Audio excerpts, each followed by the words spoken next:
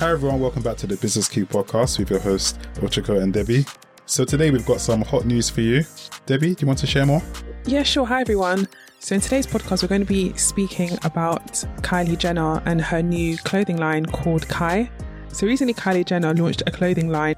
It's caused a bit of a stir and it's also caused some mixed headlines.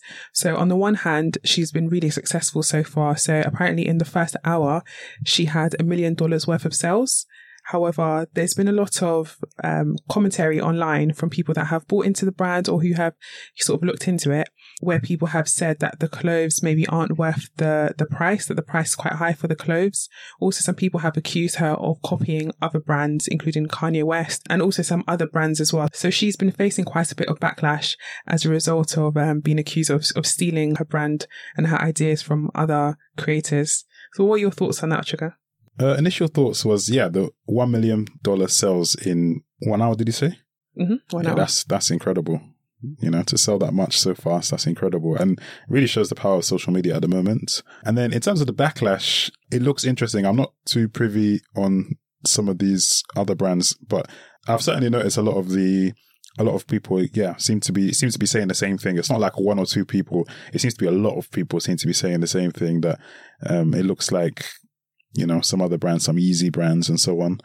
It'll be interesting to get your thoughts on it as well. Yeah, I think it's interesting that celebrities are able to foray into various different industries and be successful straight away. So literally, you know, not really based on the quality, not really based on pedigree. I don't think she's not really known as a designer. She's not known as a person who manufactures clothes, but literally because she's a celebrity and she has a huge brand, she's able to just launch a brand and get $1 million worth of sales just straight away like that. I think many companies would do anything to get that kind of engagement. Yeah, only thing is there was a pre-order, so maybe the 1 hour might be a bit misleading in that way, because it might be, I don't know, maybe it might have been, we don't know how long it's been on pre-order for. So yeah, that's true. Yeah, I think she definitely would have been impacted by people pre-ordering. But even that, the fact that she can put a pre-order in place, I think many businesses still would love to be able to make $1 million off of pre-order. I think that's just incredible. Yeah, that's for sure. Yeah. But then, of course, the real test is what happens next. So the initial buzz, she's going to get headlines in general. Even if she didn't make the $1 million in sales, I think she would have already gotten attention because she's one of the Kardashian Jenner sisters that's launched a brand. But the real test is what happens next in terms of, do the consumers actually like it? And I think you've been doing a little bit of research into what people have been thinking about the brand. Yeah, as I was saying, so generally speaking, it seems like a lot of them seems to be quite mixed views. A lot of people seem to be saying that it's similar to some of the coats, for example, are similar to Yeezy coats. I think you saw some similarities, isn't it, with some of the Yeezy designs? Yeah, also the way that the poses and the pictures, the way that some of the aesthetics, it does definitely look a bit similar to things we've seen on the market already. Mm. And but generally it looks simple. I think there's some leggings I saw. I think they're around £50, $50. Would you say that's expensive? Is that expensive for ladies' leggings? I would say it's quite on the higher side. But then I guess it depends on the quality. It depends on how you're supposed to wear it as well. So you can always find a justification. And there's always someone that's willing to spend money on clothes. So if you can find an audience, then Bob's your uncle. But I think she specifically said in the press release that she wanted it to be affordable. Okay. So I think if her aim was to make it affordable, probably not quite hitting the mark there. So yeah, that's in fact, that's the next question I was going to ask you. Where would you say it's pitched? Do you think it's more of a premium brand, or I wouldn't say it's premium. So I think the range goes up to about $200. So I wouldn't say that's premium, but I think she's definitely wanting to. I think she could definitely price it lower if she wanted to. But it's one of those things where if people are willing to spend the money, she's got a big name. With that comes a large audience. People are going to have deep pockets. Some people will save up their money to buy it. So if people are going to buy it, why not try your luck? I guess that sort of thing is what she was thinking. But I think there's something to take away from, Rihanna, when she had her Fenty Beauty. When she first launched Fenty Beauty, I think a lot of people also expected the foundations, for example, to be really expensive. But she took a different approach and she priced it, I would say, quite similar to MAC Cosmetics. So it wasn't the cheapest. It's not like drugstore like Maybelline or L'Oreal. It wasn't as cheap as that, but in comparison to really high-end products like Marc Jacobs or, Tom Ford Beauty, which would probably be like £50, £60, hers was about £26. So it was reasonably priced, I would say. But the key was with Rihanna's Fenty Beauty Foundation was it wasn't just reasonably priced products. It was actually good quality products. Kylie's brand was just launched this week, or, the people already saying, oh, I'm not sure about the quality and things of that nature. It doesn't really bode well for the longevity of the brand.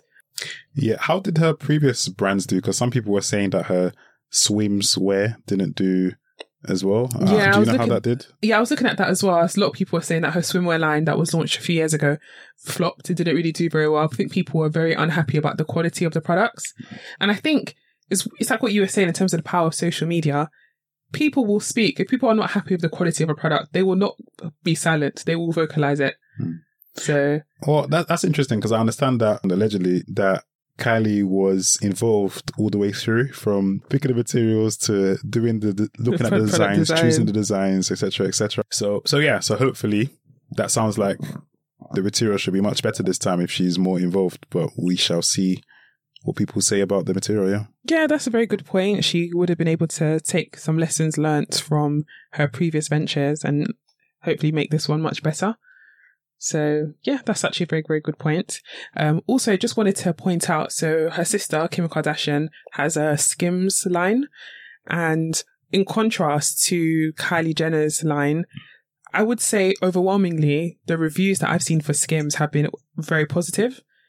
I don't think Skims is the cheapest product out there. But I think, again, this goes back to, you will get a buzz as a celebrity, as someone who's notable. If you're launching a brand, you will get a buzz for your product because of your name. But if you want the brand to be successful long term, the quality of the product has to be there. And I think Skims was able to do that. Fenty Beauty by Rihanna was able to do that. So the fact that Kai so far has had quite a few mixed reviews doesn't really bode well. But she could potentially be able to iron out some of these issues as well that people have. And maybe there could be a second release of the brand and it could perhaps do a bit better. But I think what does worry me, because if you remember Ivy Park by Beyonce, again, that also had some mixed reviews.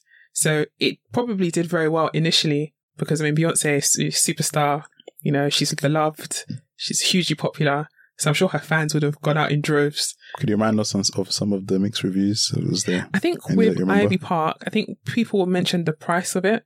Some of the items people felt was a bit pricey.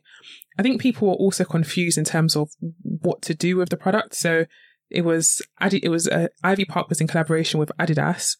So there was athletic wear, I guess, but some of it did not seem very practical for the gym or for athletic work. For example, there was like dresses and skirts, which people felt that it probably wasn't the most practical thing. And then also I think people weren't really happy with some of the colours initially. So we live in the UK and some people describe some of Ivy Park resembling the Sainsbury's uniform. And Sainsbury's is a supermarket in the UK. So it's that purple, is it? Yeah, burgundy and orange. Burgundy and orange is the uniform, and I think one of Ivy Park's collections was literally all burgundy and orange. So people were saying it looked like the Sainsbury's uniform. So so I think Ivy Park had mixed reviews. Ivy Park has stopped production now. I think it was very expensive as well, no? Yeah, some people were saying it was quite pricey. Yeah. So I think these are all pitfalls to avoid. These are all lessons to be learned. So hopefully at the very least, Kylie listens to some of the mixed reviews and can make some adjustments. But what do you think about people saying that she's copied other brands? Like, what do you think about that? To be honest, I think a lot of companies copy each other anyway. So I kind of feel like, I suppose I feel for maybe the smaller designers. Maybe I can understand the frustration of the smaller designers. Like if they've come up with something that's quite unique and then, somebody like Kylie comes over and copies it, I can understand the frustration. But I think in terms of the big companies like your Yeezys, I think, that's just, part and parcel of business. Is just, that's just something that happens. Just got to keep improving, I guess. So as a business, what can a business do to prevent other businesses from just copying their ideas? I'm not sure in terms of fashion, but I have heard, for example, with Christian Louboutin shoes, he was able to prove that a company was trying to copy his shoes. So Louboutin is the one with the red bottoms. So the company was able to prove that there was I think there was another company that was trying to copy it and sell it as like, I guess, knockdown version of Louboutin. And they were able to prove that they were basically trying to copy Louboutin because the red of the brand underneath the shoes was unique to Louboutin, and they actually won that case. Okay. And it's similar to Kanye West as well when he was doing his foam shoes. I believe some of the high street stores tried to copy it as well. Some of the sliders. Oh yeah, I did hear about that. And they that. got into trouble. Which one was it? Do you remember? I don't remember exactly, but yeah, I do remember him, I think, planning to sue or suing companies he just for copying threatened it. that seemed to be enough. They were like, I don't know if it was whoa, Target or something, and they did look Yeah. identical, to be fair, but a fraction of the price. Yeah, for a fraction of the price, yeah. These foam sliders are usually like $200, maybe $200, is it $200, maybe $100, $200, usually quite expensive. And threatened to sue them. That seemed to be enough for them to run, and they decided to stop selling it. So I think, it seems like is that copyright, I would imagine? Yeah, I guess trademark and Trademarking copyright. and stuff, yeah. And I suppose having a good lawyer. Yeah, that would help. Having a very good lawyer helps.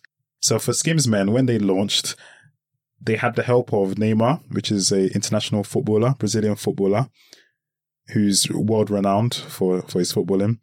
And also they became the official underwear partners for the NBA. That sounds like a new title. I don't think that was a thing before. I think they've given themselves their own title, but you get the drift. It's quite clever marketing, but you get the drift. So that's very, and it seems to be well received at the moment. From what some people are saying, what they're saying is that, in fact, it tends to be women that tends to buy the other half the boxers, or like these premium boxers. So that's actually the market for buying premium boxers. It tends to be more women that buy it than actually men, which is quite interesting.